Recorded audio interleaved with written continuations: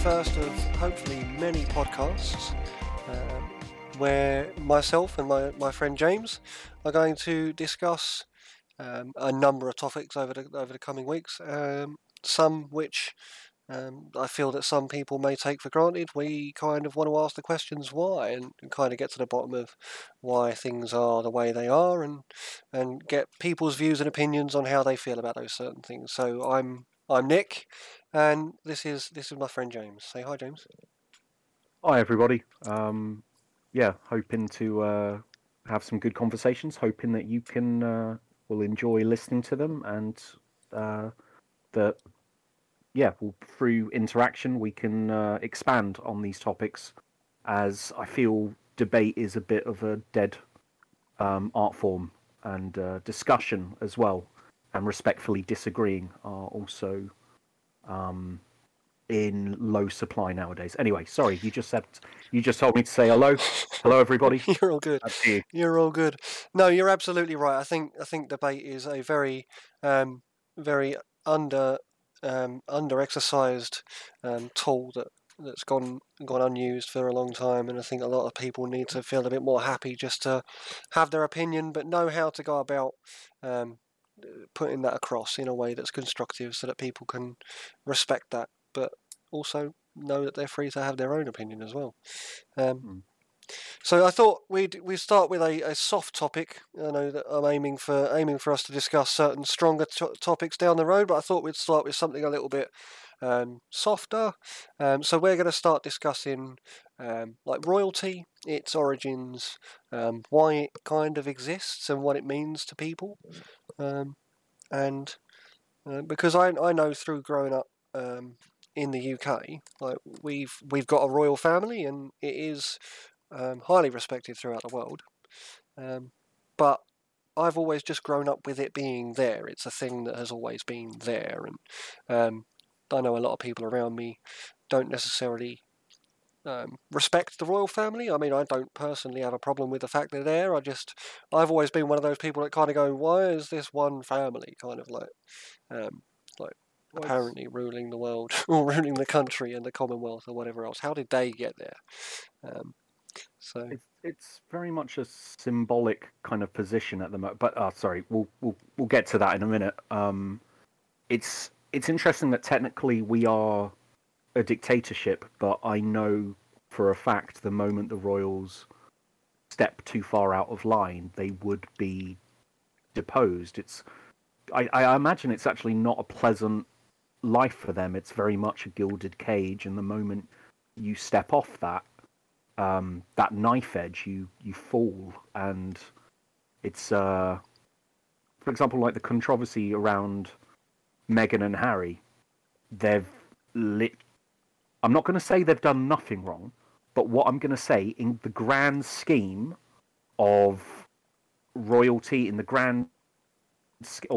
historical context of what deposed princes or members of the direct royal family can do, the controversy surrounding them at the moment is entirely a man-made. Well, any controversy is man-made, but it's very much a generated media storm about very little. If I'm honest with you, I would actually go as far to say possibly nothing. You know? Yeah, I mean, if you think about it from let's revise the humanity of the matter. And this is a man and his wife who, like, the man was born into this family with no real claim, especially now that William has had children, and no real claim to any kind of rights of passage, shall we say, that has married his love and wants to live his life, and for doing so has been like the media has painted a certain picture of almost like borderline treachery for his position as a prince and the royal family. Like, I can't help but think sometimes that, like, if I was a royal, I'm a very strongly opinionated person, as I'm sure you'll come to learn over the coming weeks. Like, I would really struggle in in Harry's position not to stand on the hilltop and kind of scream, "Who the hell do you think you are to tell me that I shouldn't be living my life?" You know. Yeah.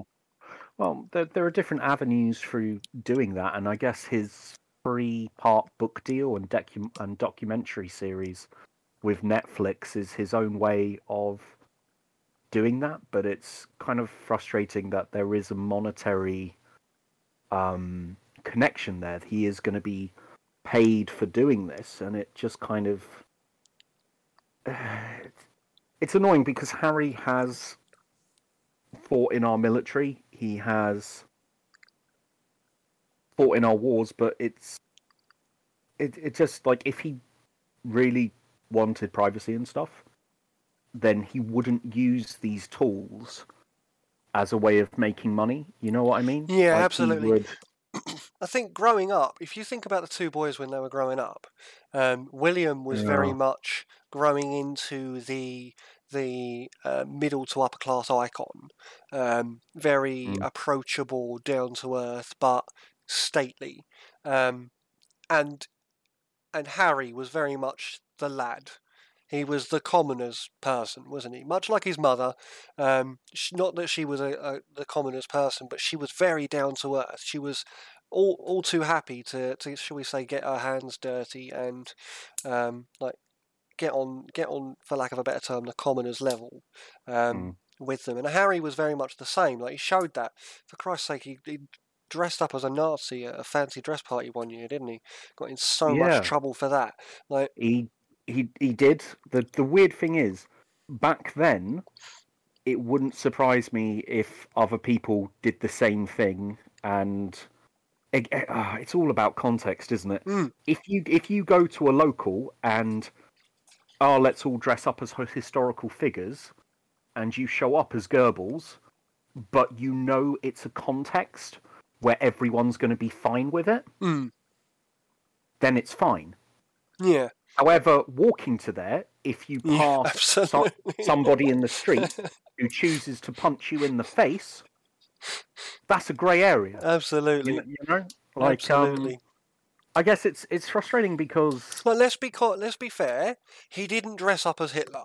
Yeah, he didn't dress up as the Nazi. He dressed up as a Nazi, symbolising the movement, a movement which still exists to this day, I might add. With Annoyingly, England did have a Nazi party run by somebody who was first a Conservative, then a Labour, then chose to use that vehicle of fascism as a way of doing it. Like, we'll call him indecisive. Yeah, you know what? Passionately indecisive. Yeah. So I've got a question for you. Do you know, and this is something that I was avidly looking up, which is what led to me asking you if you wanted to get on board with a few podcasts. But do you know who was the first ever royal leader? Not of the UK, but the first historical, the first person that was a king or leader of some description of like monarchical power. The first one of history. Okay, so I know from my own readings of the Bible, I know a lot of old kings, so I can tell you who it's definitely not. Annoyingly, it doesn't actually go back as far to say the first one. Now, is it the first person who called themselves a king at all, or like an emperor? Like, I don't know, because there's so many titles where somebody claims to be royal. I guess the whole invention of title the first one would have been chief, and then chieftain. So I think if you go back as far as what we know in historical contexts, when you're building it based on tribes and things like that, obviously, like the way that we picture that humanity evolved, then I suppose the leaders would have been chieftains or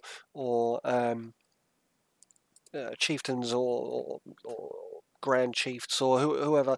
But no, I'm talking an actual person that was a king, for lack of a better term, a ruler, and is the first person that is known to be a leader outside of mythological past. So this is kind of on the borderline of mythology, like that's how old he is. But we know he was a real person because we found the grave and we found the scriptures that put him where he was. Do you know who that was? I will be honest with you, I don't have a clue. Who was it? So the first ruler, the first acknowledged ruler in history that isn't mythology was Sargon of Akkad. So obviously the Akkadian Empire in Sumeria and Mesopotamia. Oh, okay, so like modern day Iraq and Syria. Yeah, like 23rd century BC he died. So we're going back prior to the days of Moses. Yes. Yeah. So a long time ago, and this is, he reigned from like 23rd century, 2334 to 2279 BC. I've got it written here. Was the first leader of the Akkadian Empire. Okay, and what? Sorry, let's repeat his name, and then could Sargon. you go on to explain Barden? Sargon. Sargon. Yeah. That's a brilliant name. That literally sounds like something out of Lord of the Rings. Yeah. But I do. Sorry, that is history for you, and I do like that. Sargon. Okay. Other than the fact that he was the first king, do you know much about his rule or what he did? All I know is that he was the first. He was one of the first great empire builders, it says. So he conquered all of southern Mesopotamia, like Syria, parts of Syria, Anatolia as it was, and Elam, which is part of western Iran. That kind of where they hypothesize the Garden of Eden was that area there. Well, it does, in like the Book of Genesis, it does talk about the Tigris and the Euphrates. So that really puts like a solid location in, and you can always argue like the poeticness of these things, but we'll get onto that at a different thing during the different one. That's interesting though. Okay. Yeah. So he was the first king, but obviously that was the first king in the world. The first king that we've got that, as I said, wasn't mythological. But I also quite heavily lean on mythology as well. I think there's always elements of truth within mythology as well. Yeah, I've heard that like a lot of the Greek pantheon was based on tribal leaders of those original settlements. So like there was a Athena or Athena at some point. There was a Ares. There was there were these people. Absolutely. And if you're talking Greeks, then obviously if you go along the line of Plato, he told us about the ancient what now is classed as the mythological cities of like Atlantis and that. And Atlantis was apparently built by the god Poseidon, and was led by the king Atlas, which was his first son. Actually, he had 7 sons, and the 7 cities of Atlantis were all led by his sons, but the main capital was kinged by Atlas. And on another interesting note, the first king of Mauritania in Sahara, like that kind of area in Africa, his name, the first ever king of Mauritania, was Atlas. Interesting. Hence why you have the Atlas Mountains along the northern ridge of Africa. Well, that's brilliant. I will just throw out a fact here, just because you've clearly done a lot of good research here, and I'm obviously on a bit of a back foot, so I definitely am going to prepare more for the next one. I find interesting that the word Sahara literally means desert. Yeah. So when people say the Sahara Desert, you're literally saying desert. Yeah. The desert. Yeah. And like apparently there's several other things where that is the case, but it really doesn't. It somewhat surprises me that the King Sargon was Mesopotamian, I kind of would have assumed that the first king would have been African, Yeah, as but I don't know, I think genetically mankind they say that started in Africa. the birthplace of humanity was in Africa, don't they? Yeah, exactly. Whereas the oldest civilization or signs of civilization is actually Mm. around Turkey and Syria and that area. I don't know if you heard of Göbekli Tepe. It's I haven't. I know that there's a donkey jaw which has the first signs of marks in it, mm, which seems to be a mm, counting system. mm. So Um, you know Stonehenge, right? The upright yep. stones that were placed, they're about 6,000 years old. Well, Hmm. there's Göbekli Tepe is a construct, like a city almost, of upright stones in Turkey.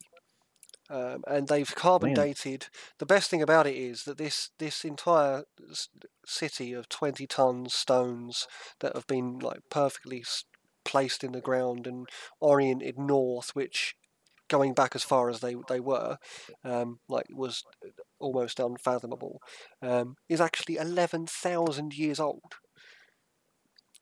It is incredible. Crazy. The fact So, that they had so, the so, do you think that although Sargon is the closest thing that we have to a historical truth of a king, mm, they must have had some form of government? absolutely, this is why I go kind of like towards mythological past, because I think Those relying times did purely exist. exactly, yeah, and I mean there has to have been civilization before.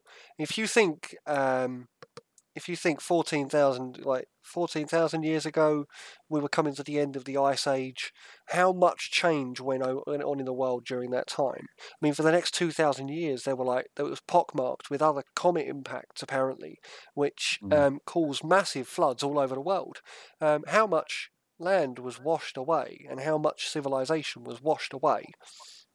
If what we're looking at now is civilization starting, say 11,000 years ago, then that ties in with the end of what they call the Younger Dryas, which is like the end of the Ice Age. There was a 2,000-year period where temperatures were fluctuating, there were a lot of floods and stuff, and then it ended and it started to get warm about 11,000 years ago. And if you think how much would have been stripped away and lost in that period of like of chaos, then history really would have only had a chance to be started again 11,000 years ago, which means it's an open book before that, isn't it?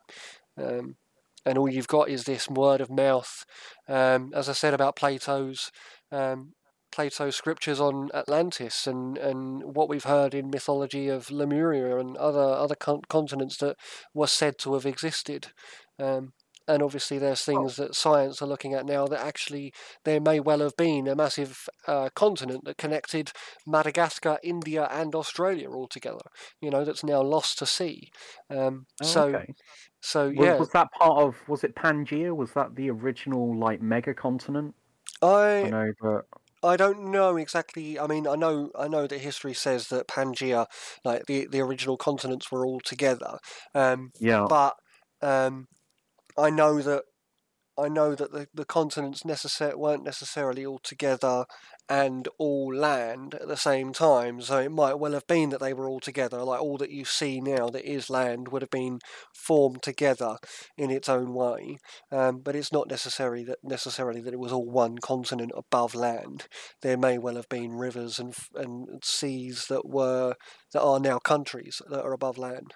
Mm. So continents in their own rights are now completely lost under the ocean, which, as I said, is part of that landmass that was between Madagascar, India, and Australia, which is why you've got kind of linking fauna and flora that are similar in Madagascar as you have in Australia.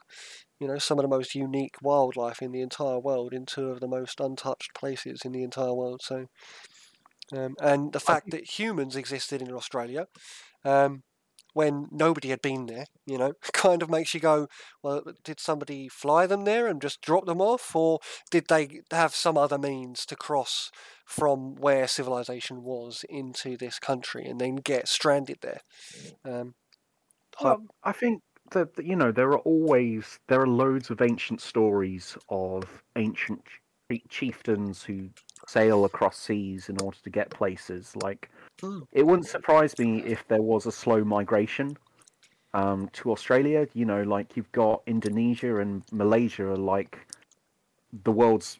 I'm not sure if they're the largest archipelagos, but like you've got loads of little islands there, and it wouldn't surprise me if over the course of they say thousands of years. that all of that was actually it was continent, it was land that was above the sea, and then like through the tectonic shifts of the planet, it got lost under the sea, and all that you've got left now is, as you said, the archipelagos of like Papua New Guinea and Malaysia and all of that.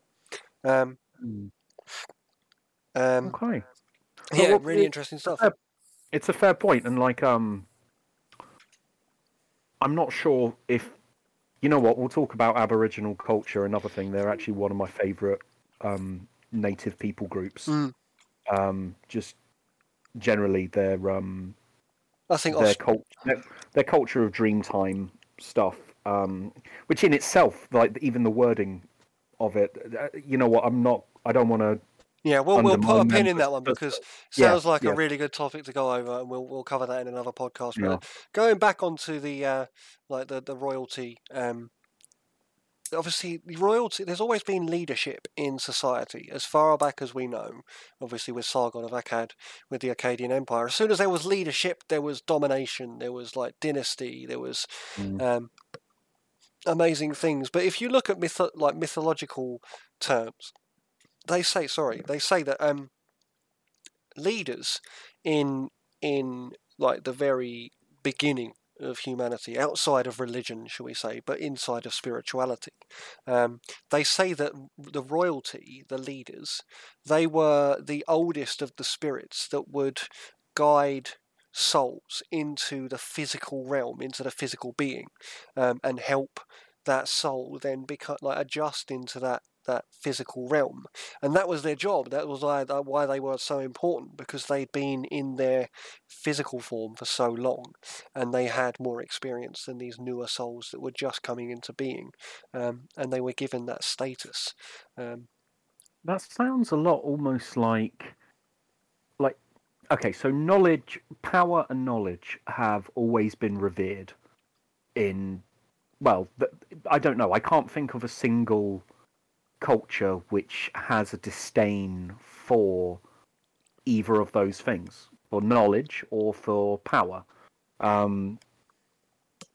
It sounds a lot there that, like what you've described, although that may very well have been the first royals, that almost sounds like a tribal elder. Yeah, I mean, I think you've got to go back to the point like before.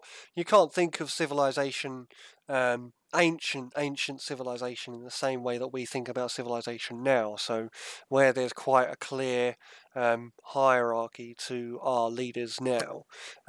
Before, it would have been completely different. So yeah, like it would have been. I should imagine it would have been more spiritual than it would have been.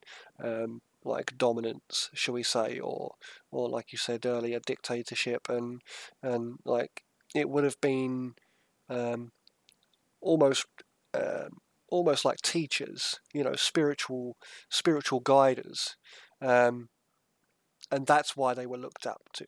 That's why they were revered, because they had the knowledge that you wanted and you needed to survive, which absolutely makes sense, I suppose, when you think about science in the survival of the fittest. Those with knowledge and those with intelligence would have had the power in themselves to survive better than those without it. So they would have been looked up to and would have been respected and kind of in turn placed on their own proverbial pedestal.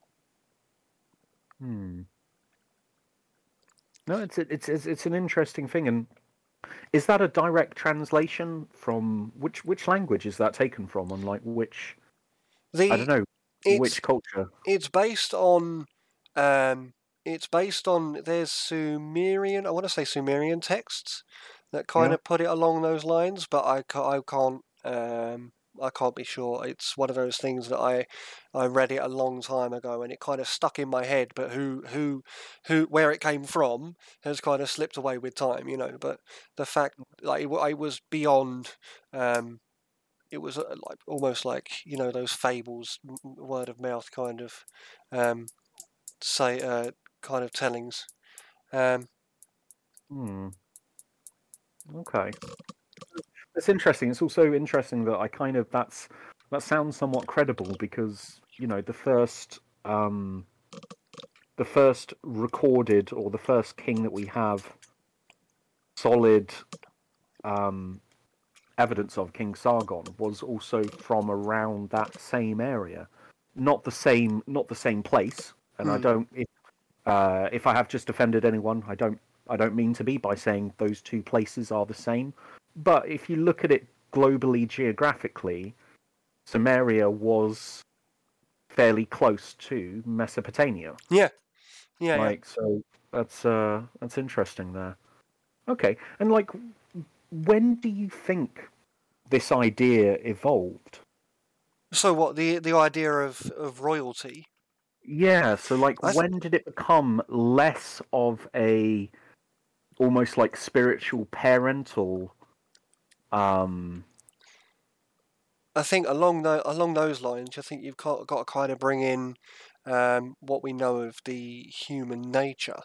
mm, So that would be um, when selfishness, shall we say, took over, because so pretty royalty. early on then. Yeah, royal. I mean, it's Sorry. part of human nature, isn't it? It's very Yeah. like humans are, by their very nature, are self-serving, and I don't mean that in an offensive way. I mean, like, it's survival of the fittest. So you put if you, like, I think it's part. It's almost instinctual to be that. Um, if you end up being put on that pedestal, then you end up self-elevating, don't you? And after a while, Absolutely. that culture will grow into this. Um, I Like am I am a god and I am above you, and therefore you are peasants and you are below me, and that's kind of where it would like psychologically lead. I don't know whether that would have happened over like 100 years or whether that would have happened over 10,000 years. It's almost cause and effect, I suppose, where if you give someone, if you give a person or a line of people um, that power, then inevitably at some point somebody will abuse that and turn it into dominance or an act of dominance in itself. Um, mm, but I don't. It's not to say. I mean, that sounds like I absolutely go against royalty. Not at all. I think royalty itself has brought some marvelous things into the world. It's also given those that need leadership in order to do great and amazing things. They've also done some incredibly stupid things over their time, so that they're not well, they're not the thing is immune to that. So order in and of itself like okay, so order generally is good, I think, but and then this is probably another topic for another thing, but order I always see it as something which expands the potential for what's already there. If you've got a good heart and or if you've got a lot of good people and you expand order, what you get is people who are able to give more because things are more organized.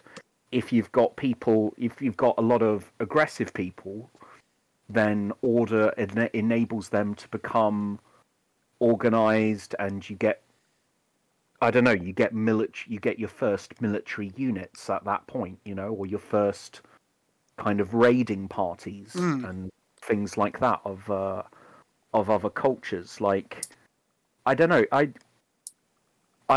think that I like order but I also like freedom, and you know what? Like, I don't want to go too much off on a tangent here. I agree with you in that I like royalty because there's a clear. It's not just oh well, what decision are we going to make? Well, we're going to have a massive debate, and then we're going to compromise, and then we're going to come up with something that's half effective. Mm. With royalty and with like classical royalty, it's just like, well, what's the empire going to do? Well, the emperor hasn't spoken yet. We'll bring it before him, and we'll see what he decides. Yeah, exactly. Yeah, I mean, you think along the lines of like court itself, and I don't mean court as in the judge and jury kind of court. I mean court as in royal court. People would bring problems to the king, and the king would go, "Well, we're going to do this," you know. So even when during those times of should we say dictatorship by royalty, there was reverence and almost dependency on that stately figure to guide and help the nation, and it was their responsibility to support and lead their subjects, as it were. So it wasn't. I don't think it's always been. There have been a number of bad leaders over the years, but with power will always come those people that take it too far. But I think when you end up with the leaders like we had, our Queen, obviously, that passed away recently, she was possibly the most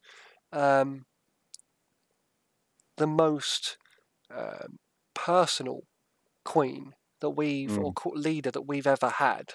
Somebody that sought to lead the country with her heart more than with the iron fist of leadership, as it were, or at least that's the air that she gave off, I suppose. Well, it's very interesting that like I hate to admit how much I've learnt by watching seasons 1 to 3 of The Crown. I hate the fact that I have genuinely learnt things from that. I'm not going to indict, I'm not going to endorse, but it's interesting that in that show they talk about the efficient, which is Parliament, and the dignified, which is kind of like the royalty, the removing of royalty from the day-to-day dealings with governance. There are times when that can even be used to defang someone, like in the case of Mountbatten, who was literally promoted to the point where he no longer had any control over the military because he was the head of the British military, weirdly enough, at the same time. But anyway, sorry, I'm not going to go off one. But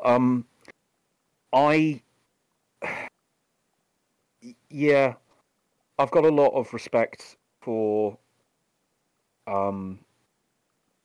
for our departed Queen. I realise that, she wasn't perfect. She was somebody who was born. Wasn't she born in the 30s? Like, so she would have. Yeah, she was born in the 30s. She was 94 or 95 when she died. Wow. And she'd reigned for 70. I think 72 years. I don't think we're going to get anyone top that for at least a while. Certainly not Charles, anyway. Definitely not. Like it's interesting with Elizabeth. I've got a lot of respect because the times that she got involved, like there's not a huge. The things that she did, she very much kind of had. She didn't get involved, and a lot of I'm worried that people, like hundreds of years from now, will see her as a terrible queen because she let countries walk out of the Commonwealth and out of what was left of the British Empire. I But I think actually have a huge amount of respect for that, because absolutely. I think to be able to let go is good. I think if sociological mentality stayed as it was, I suppose, 50 years ago, then she could have been looked at, or even further than that, say 100 years ago. If sociological mentality stayed the way it was 100 years ago, like, she would have been deposed, I suppose, because of that relinquishing of power. But 21st century, it very much, absolutely, very much. I think there's numerous reasons why she made the right decisions. You know, they are a people in their own right, and they were a subject of the Commonwealth, probably for the wrong reasons, really, because of the way that they were conquered. Well, we'll talk about. I imagine we'll talk about slavery, the triangular trade, the gutting of Africa, because it's interesting. Sorry, you know what? Just really, really quickly. Yep. Before the slave trade, there's no way in hell we could have invaded Africa, the African nations. They were strong. There was too many of them, too few of us, all of that lot. Yep. And it's just really interesting how, you know what? No, we're gonna touch upon that upon another time, and I also don't want to get your thing banned, but okay. Honestly, listen. At some point, we will cover that when we know the ground that we stand on, and we know how far we can kind of go with our discussions. Then we'll go into a bit more tongue-in-cheek discussions, because I've got a lot that I want to bring up. That, as I said, the main point of these podcasts is to challenge, not necessarily to say you're wrong, but to say this is a topic that not many people know, or not many people question, but like, we're going to really challenge it. We're going to get into the nitty-gritty of it, and kind of, so it is definitely something that we'll go into, but let's tread carefully for now anyway. Exactly. Okay. Let's bring it back to something a bit more jovial. I had a look at some silly I had a look at some silly rules that were brought in. I don't know if you want to hear some of those. So leaders that had some of the stupidest laws. Okay, so Edward III. Did you know that he banned football? Was that something to try and get people to do more archery, or is it because he was... You're on the right lines. You're definitely on the right lines. So football back then was a very violent game. There weren't the rules that there are today in the Premier League, etc. It was a very aggressive and violent game, and there was no set like pitch size. Sometimes the pitches were 2 miles long, and they would be played with sometimes 50 or 60 people on the pitch. It was almost a mini war with a ball, like a bladder of a live animal, or a dead animal rather, that was being kicked about on this, and there were full-blown riots and fights that would happen. This bloke wanted to go to war. Edward III wanted to go to war, but so many of his people were being injured by playing football. And so many of his people had died because of the Black Death that he banned football, because he couldn't risk losing more, because he wanted to use them. He wanted to use them in the war, which I thought was absolutely hilarious. That he wanted to go to war, so he had to ban football.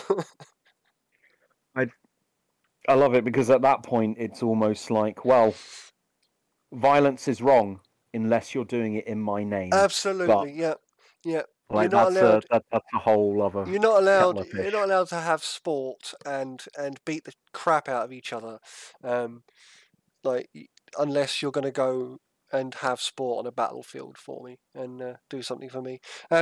Rule breakers, interestingly, would receive 6 days in prison if they were seen. Playing fighting. Football. Yeah, or playing football rather, which is relative to getting a red card, I suppose. So, not much has changed.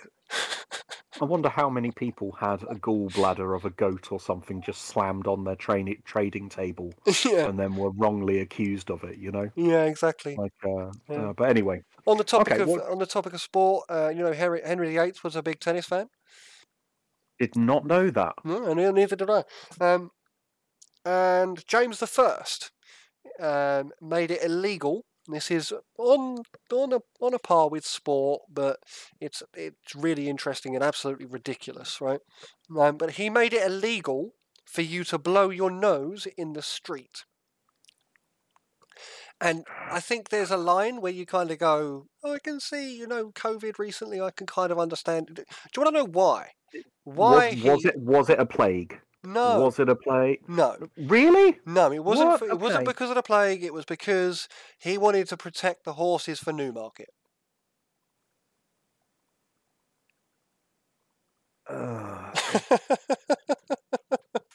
I've got several things I can say about that, but I'm not going to because we're going to keep this civil. Oh yeah. Oh, what can I say? Power really goes to some people's heads, right? Well, it's interesting, like when you've got these fictitious books, like like any of the Terry Pratchett stuff, they make jokes about these sorts of things where a king would, a king saw a cloud that offended him, so he demanded that his archers open fire upon it. 64 people died in the city underneath the cloud. Jesus Christ. Like you get those sorts of things, and it's just it's annoying that it's a caricature, but it's not too far removed. Yeah, yeah. Like that's Yeah, okay. absolutely. All right, what's the third? Like these things normally come in threes. Like what's the next ridiculous law that has been made up? So, and I hope this isn't a trend that continues with the Charleses, but Charles II banned coffee.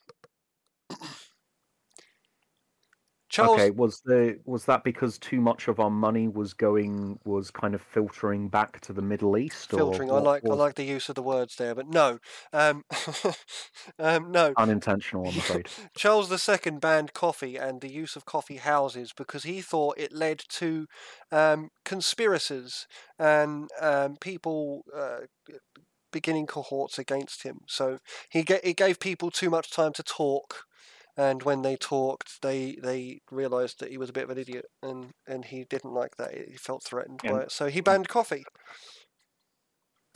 You might as well ban telling jokes because you feel insecure that when people are laughing, they're laughing at you. Absolutely. But I thought that was I thought that was quite apt. I used to be a barista in a coffee shop, and that was one of the quotes of the day. Was that King Charles II banned coffee? Thank God it didn't stand till today, because otherwise I wouldn't have had a job at that time. But yeah, I thought that was some of the most silliest of rules that were brought out over history. Specifically by royalty. Yeah. Yeah. Well, let's just say not all things that they've brought us have been good. And war, obviously, aside, some of their rules have been rather ridiculous too. Well, that's it. It's kind of, I love it as well, because when it comes to war, when it comes to rules, when it comes to all of these things, it's always what you can get most people to obey, or at the very least to tolerate. And that's where I think there's a massive change between what is seen as acceptable monarchy nowadays and what isn't. Like in ancient times, you'd literally you had the king of, was it I think it was Nebuchadnezzar, literally demanded that everybody bow down and worship a statue that he made. And if you didn't, the punishment was death. Yeah. Or King Herod, who literally killed all of the babies under 2 years old in a certain city. Yeah, And I'm just like, you know that King if you Herod try and pull also, that shit, you know, King Herod also murdered his own 2 sons. did not know that. I know that Herod the Great had 3 sons, and annoyingly, he named. Oh, so many of the ancient lines do this as well. In order to create consistency, they named their sons the same name, which just creates so much confusion. Like Cleopatra, the one that's famous, was in fact Cleopatra the Seventh. And then you think, well, what happened to all the other Cleopatras? Some of them died, some of them were sisters, some of them were cousins, but all of the people in that female line had the same bloody name. Yeah. So I'm wondering, Herod killed his sons. Which one? Yeah. I guess Yeah, you know what I mean. Yeah. So no, 2 of his sons he murdered, but I didn't know he had 3. But that shows, doesn't it? You look at certain research and it covers certain points, but not everything. You know, which is why it's so important when you do your research and things like that you look at multiple points because multiple sources Absolutely. because in the middle of all of these perspectives is the truth, and you'll never find the truth directly from one source. So. Do you know how many sovereign states there are currently in the world? Oh, fantastic. Okay, so is this recognized by the UN or not recognized by the UN? This is recognised by the UN. Okay, and this is anything where there is a sovereign state, Yeah, as in King, Sultan, you know, Sheikh, I think, is one of the leaders. Yeah. I'm gonna. You know what? Although there are a lot of countries which are. No, you know what? Sorry, the 18th century. Sorry, the 18th and 19th century happened. Mm-hmm. I'm gonna 137. 137. No, there are 43 recognised sovereign states in the world. Get out of town! That few. Yep. Like there's over 200 countries. Yep. There are 13 in Asia. There are 12 in Europe. There are 9 in the Americas, 6 in Oceania, and 3 in Africa. Only 3 in Africa. Mm-hmm. That's really surprising. Yep. I could name them, but I'm not going to bore you with 43 different names. Needless to say... Do you have the 3 in Africa? What are the 3 remaining... Let me see. This relies heavily on me knowing geography. Is Maui still a... Is it Maui? Mali. Is Mali still a... Mali, yeah, Mali. Is that still a sovereign state? Because... No. Oh, Malay? Okay. In Malaysia, yes. Oh, okay. They've got a... Let me see here. They have got a semi-constitutional monarchy. Mm. All right. Well, one thing I guess I wanted to cover with you as well. Like, I realise we will probably end up going massively over time, but you said it's something about this podcast is you want to kind of like look at how things are the way they are. Yeah. Okay, so something that I know, or something that my brother is massively into, is the formation of England. Yep. As a country, out of the 4 states of Mercia, Wessex, East Anglia, Northumbria. Yep. Like those ones all forming together under a single family. Although, interestingly, like that family in itself really struggled to. It was under Athelstan, together, and that's it. King Athelstan, yeah. King Athelstan, and it's just like. So at one point you had everybody who owned several tribes calling themselves a king, which I'm not. I don't know. I kind of get that. Like, everybody needed some kind of order, and there was very little order you could provide. But simply knowing that a land, I guess it comes with the ideas of identity, but the fact that you had kingdoms changing, the land underneath it staying the same, but the people who live on the land identify themselves as a certain country, and because they identify themselves as a certain country, they then turn to a certain individual Absolutely. in order to rule them. Yeah. And I mean, that's even that. I mean, if you think about Mercia and Northumbria and Wessex and East Anglia, like they were all countries post post Roman Empire.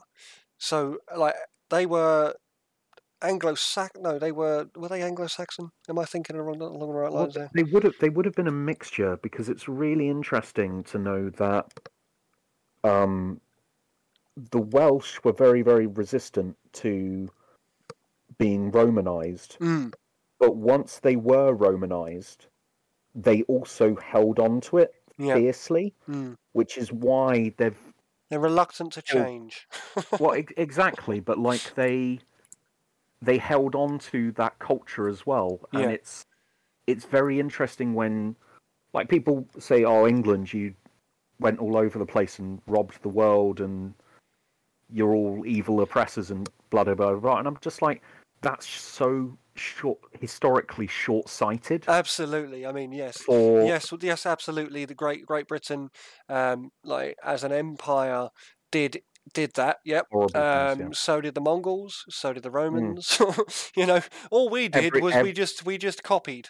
You know, we just copied type. So let's not necessarily judge the English for that. But it's interesting though that, like, when you talk about what is English culture, part of it is that monarchy, but that monarchy in itself has changed hands so many times. Yeah, even the monarchy isn't thoroughbred English. If there is anything that you can state is thoroughbred English, I'm pretty sure in my bloodline I've got numerous different genetic codes from numerous different places in the world, and that is what I think of as English. That's what I think of as British. The fact that we are a mixing pot, because I guess where I was going was with the earlier thing is that we were invaded, yes, by the Anglo-Saxons, but also by the Normans, by a lot of Germanic tribes.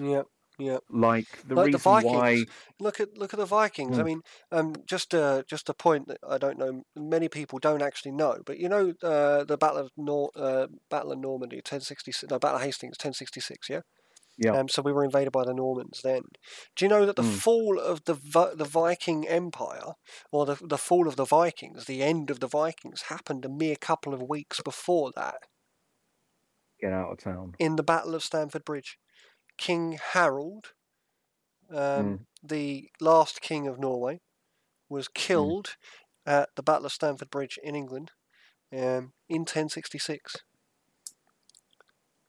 Oh, wow. But because it's... Yeah, we remember the other bit. Absolutely, because we, like, it happened to us. Who cares if it happens to the Vikings? They invaded us. Who cares? But like, because the Battle of Hastings happened to us, we were invaded. We were attacked, and we were the ones that suffered. Didn't our king get killed at battle?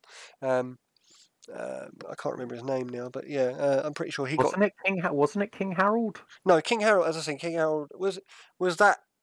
No, it was, because it was King Harold of Norway fighting with King Harold of England, and then King Harold of England battled the Norman king, who was that, and was shot in the eye, wasn't he? He was shot in the eye. Yeah. So, yeah.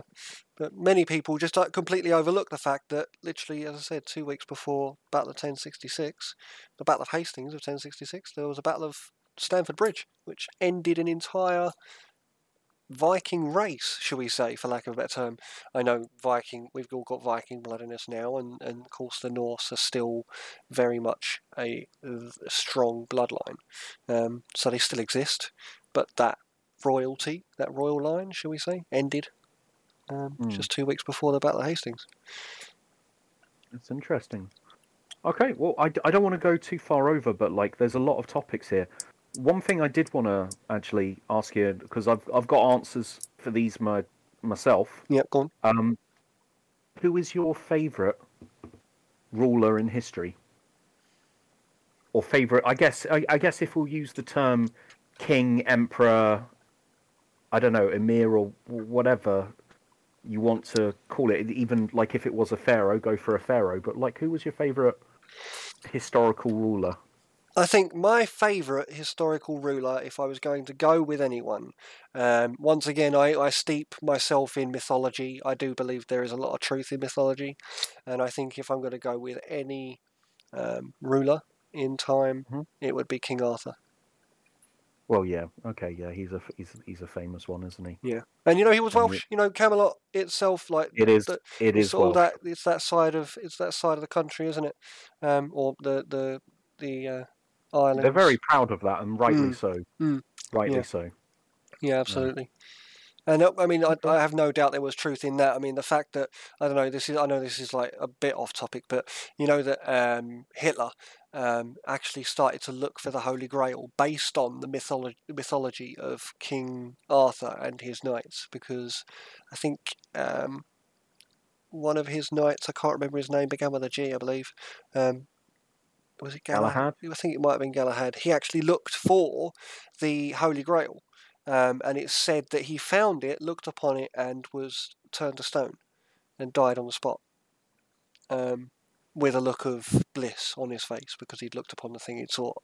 And that was something that Hitler used when he was searching for the Holy Grail himself, because he wanted weapons that no one else had. But that's another topic for another day. Again, like you hear all sorts of things. Yeah, Like, absolutely. there's a.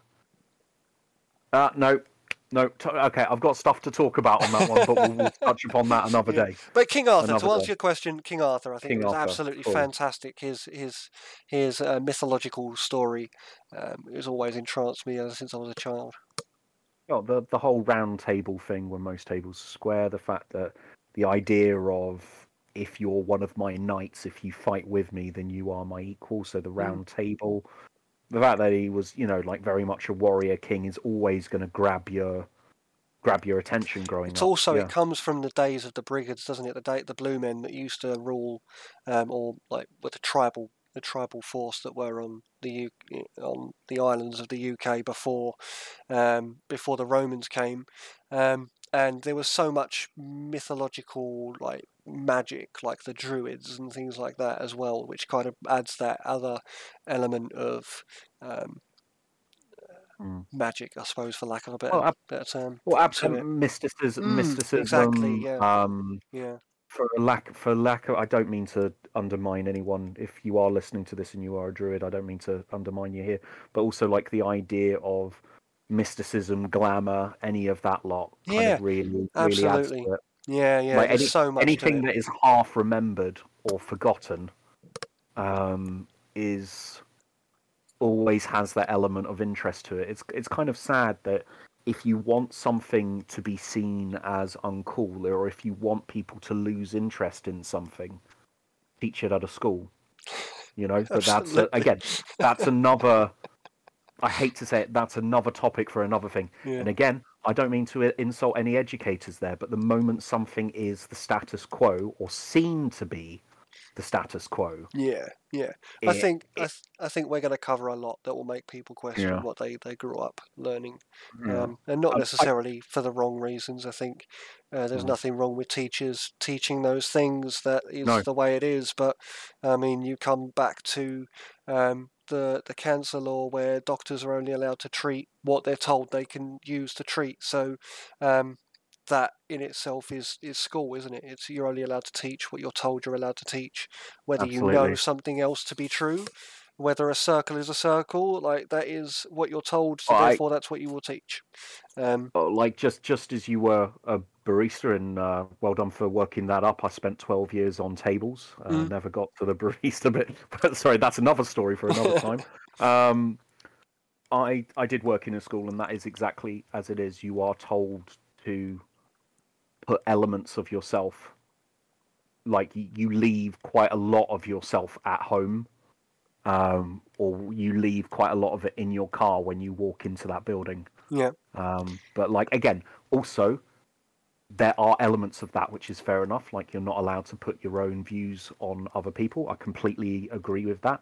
However, the fact that you're not allowed to even admit to certain views or to talk about certain views is Even if something which, even if you know there to be more basis for fact in that perspective, yeah, yeah, you're not allowed you to. You're not allowed to. It's not the mainstream view. Therefore, you know. exactly. It's kind of interesting that so it was weird. I went to this art show about 10 years ago, and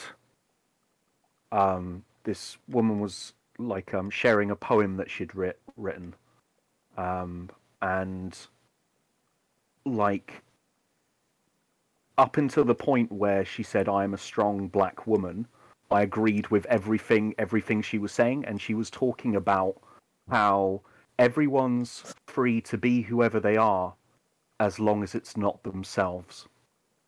And she was kind of talking about how everybody needs to everybody has to give up elements of themselves, of their own culture or of their own beliefs in order to partake in society as a whole. I don't know. All right, sorry, that's a whole other thing for a whole other time. But No, I completely agree, though. I do completely like, agree. And as I said, that's a subject that we can cover in a later okay, podcast. I've got a couple of statements which we'll come out with at a later point and discuss those which kind of summon those up.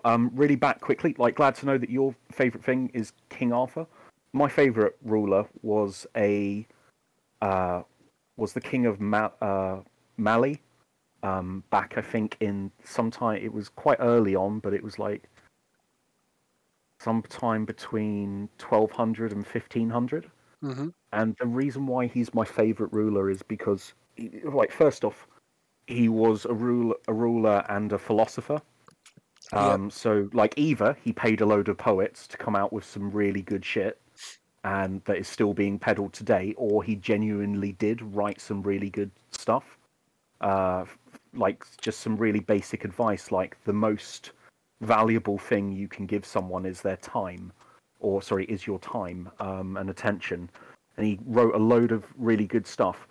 What I love about him as well is he was the richest man in the world at the time. Yeah. To the point where his net worth was way beyond Bezos, way beyond anything we've got today. And it's to the point where he was a devout Muslim. He went on a pilgrimage and took God knows how many servants with him. But this is the thing that I like. He was a devout Muslim, and he gave money to the poor wherever he went. However, because he was incredibly wealthy and didn't necessarily know what was an appropriate amount to give, or what would be, what would give the local economy a boost, he actually caused every town that he went through to have an economic collapse because he'd give them so much gold. He gave them so much gold became worthless. At that point, money became because worthless. Because obviously scarcity creates value, doesn't it? Exactly.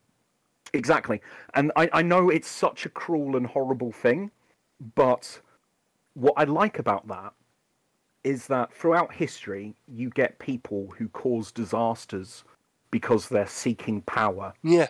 Because they're seeking control, because they're seeking dominance. Whereas he caused disasters because he was being generous and kind. Yes, exactly that. And it's just you've got to love it. Well, yes, and that's why he's It's just the irony, my favorite. But I was trying to help. Exactly. Like he just, yeah. In fact, don't you know how the economy works, man? well, the annoying thing is he obviously did because he was incredibly rich. Exactly. But it's just like, yeah. Maybe that was his ploy. Well, I'm really hoping it's not, because it's just like, in which case then I think it might be one of the first successful en masse things of as en masse examples of financial warfare Yeah. and using money as a weapon. I don't think it was, though. I No, think it I think it was genuinely just was. naivety. A little Yeah, bit of exactly. naivety. Yeah. A man who's absolutely plastered in gold, more than Mr. T, Incredible. Yeah. not Incredible. realizing that giving someone one of his gold chains is going to destroy the power structure within that community. You know, Absolutely amazing. but it's also the fact that this was a long term effect. The value of gold did not return in Cairo until several hundred years after he'd been there. Yeah. So that gives you an idea of how much he must have given away. Like, it makes me wonder, did people have a golden spoon? Did everyone in the villages where he went through have golden spoons because they'd melted it down to try and just use it as stuff? But anyway, sorry, he's my favourite. He was, an amazing person, and just the fact that outside of stories of saints or like almost godly warriors, just having a bloke who tried to do their best and it went tits up, I kind of can relate to that.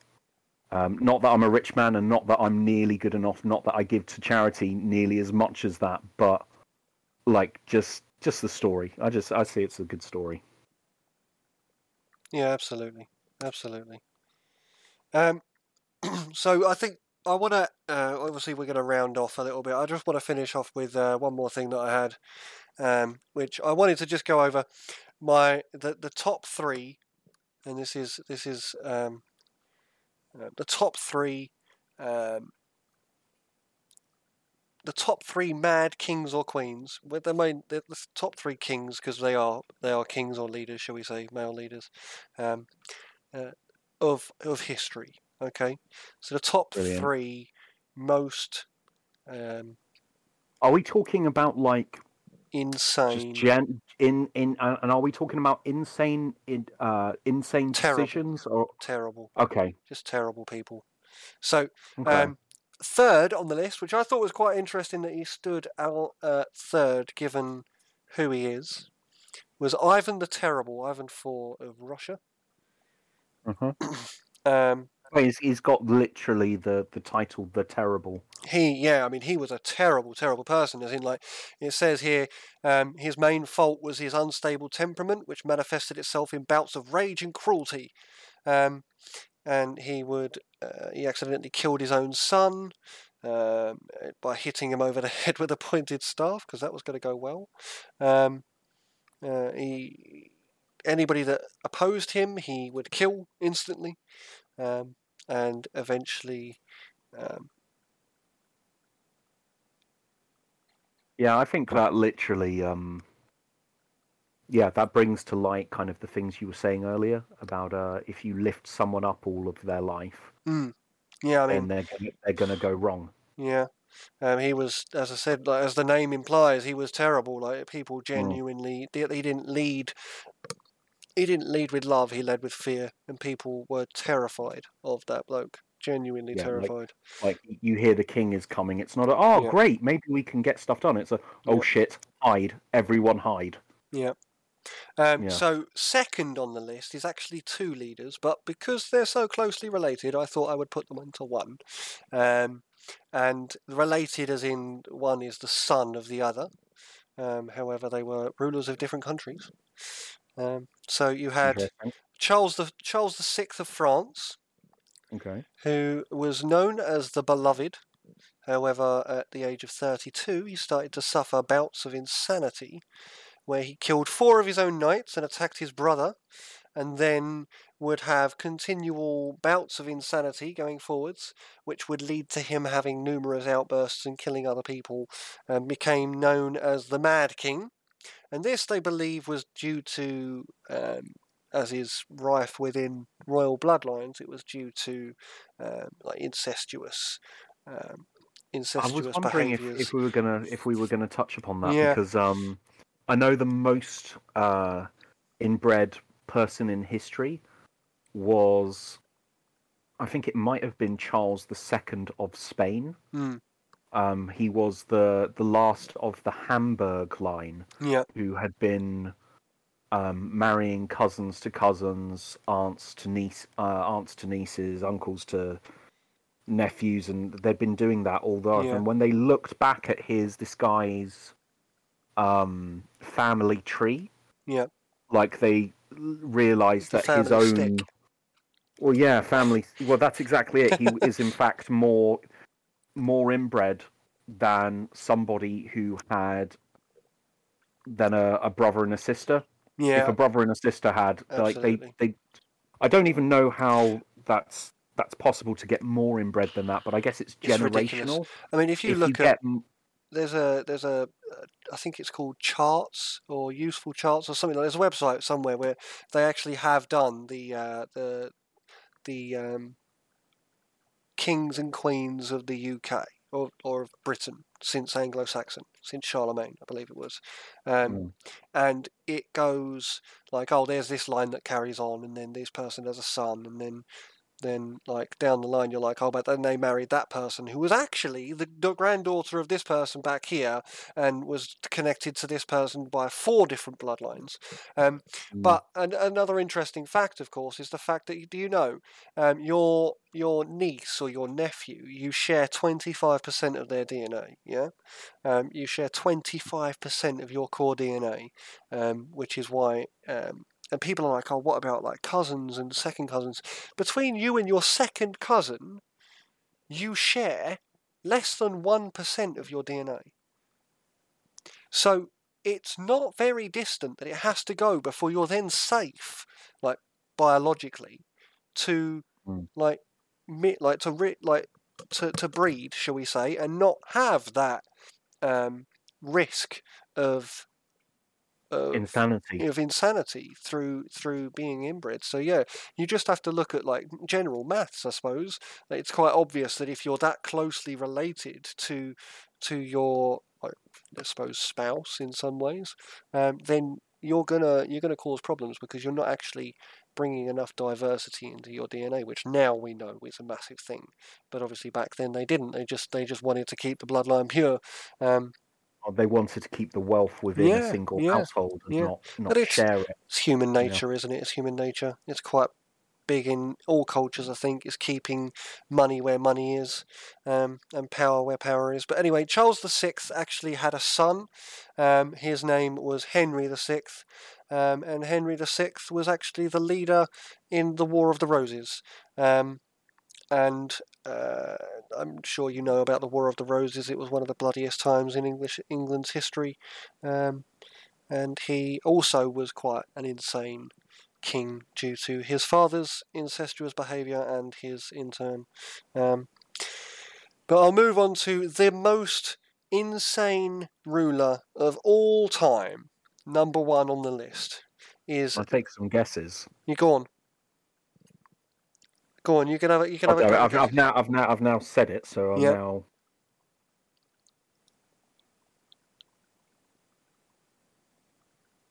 King Xerxes. Xerxes, no. Of Greece, no. Okay. I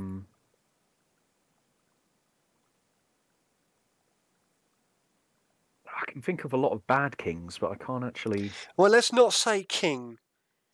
Okay, was it Vlad the Impaler? No, terrible, but okay. No, not him. This is someone that I think quite possibly is. I mean, I've read quite a lot about this bloke over time, and genuinely, it deserves to be number 1 on this list. Right. Okay. It wasn't.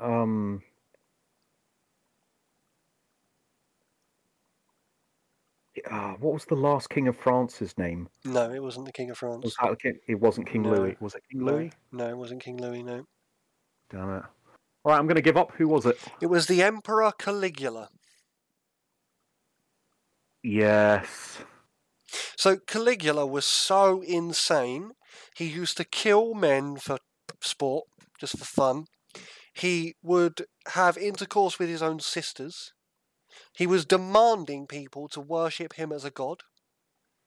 And he absolutely plummeted his own empire into financial crisis. The bloke was insane. And eventually he was assassinated, so he got what was coming to him, I suppose. Good old Joffrey. Yeah, absolutely. Sorry, I've held back on those throughout this whole No, you're all conversation, just good. because I don't want to. I do want this to genuinely be about facts rather than about fiction. But it's just like, yeah, there's only so far you can push people. Yeah. Like, to be fair, a lot of good rulers get killed Mm. because people disagree with them. Like, how much of a dick do you have to be before people who were for you are against you? Yeah. I mean, he wasn't necessarily a ruler, but he was certainly a leader of a man. But Martin Luther King, of course, one of the most prolific assassinations. Um, Mm. and Well, as I said, he I love wasn't a I love the ruler. fact that it's his like full title was Doctor Reverend. Yeah. Like, he was he a doctor, or was it English literature, or he had a doctorate. Mm-hmm. He was a practicing minister. Like, yeah, like he Yeah. did some amazing stuff, Yeah. and he he got killed because of institutional racism, justifying people thinking that they're better than other people. Mm. Yeah. Yeah. Absolutely. And final point, I just want to go over this as the final point, and this is the last thing that we'll be saying on this podcast. But do you know what the rule of separation by 7 is? Isn't that you in fact are connected to everyone else in the world by 7 degrees of separation? Yeah. So Yeah. so there's always, I'm gonna count with my fingers here. You know someone who knows someone who knows someone who knows someone who knows someone who knows someone who knows someone, Yeah. and through that connection, you are connected to everyone else in the world. Yeah. Which is crazy when you think about it, because it means that if you rob someone, like, You're robbing especially yourself. if you're in your local area, it's going to be what, like 3 or 4. Mm-hmm. You know what I mean? It's not Yep. going to go all the way to Yep. 7. Exactly that. And the main thing there, of course, is you might be quite a recluse and only know 2 or 3 people, but within 3 or 4 separations, you'll reach what we call a hypersocial point, where somebody knows a lot of people, and that's where it goes massive, But the main reason why I bring up the degrees of separation is because your family tree, if you go backwards through your family tree, you have your mum and dad. So there's 1 goes into 2, yeah? And then mum and dad have mum and dad. So then 2 goes into 4, yeah? And so on and so forth. It's exponential, and it genuinely does escalate like very quickly, So the reason I'm saying this is because if you trace your own genetics, and it's the same with myself, and it's the same with nearly everybody, I would say, as a matter of fact, I would say hands down, everybody in the UK. If you trace your heritage all the way back, you are connected to Charlemagne, which means in turn, you are royalty. I see what you mean, yeah. So, Yeah. where does royalty come from? Royalty is you. And I think a lot more people in the world would do well to think of themselves in a better light. I can't argue with that point. That's a very positive point and a good thing to end on. Well, thank you very much, all of you, for listening. And until next time, goodbye from me. And goodbye from me. Take care, guys.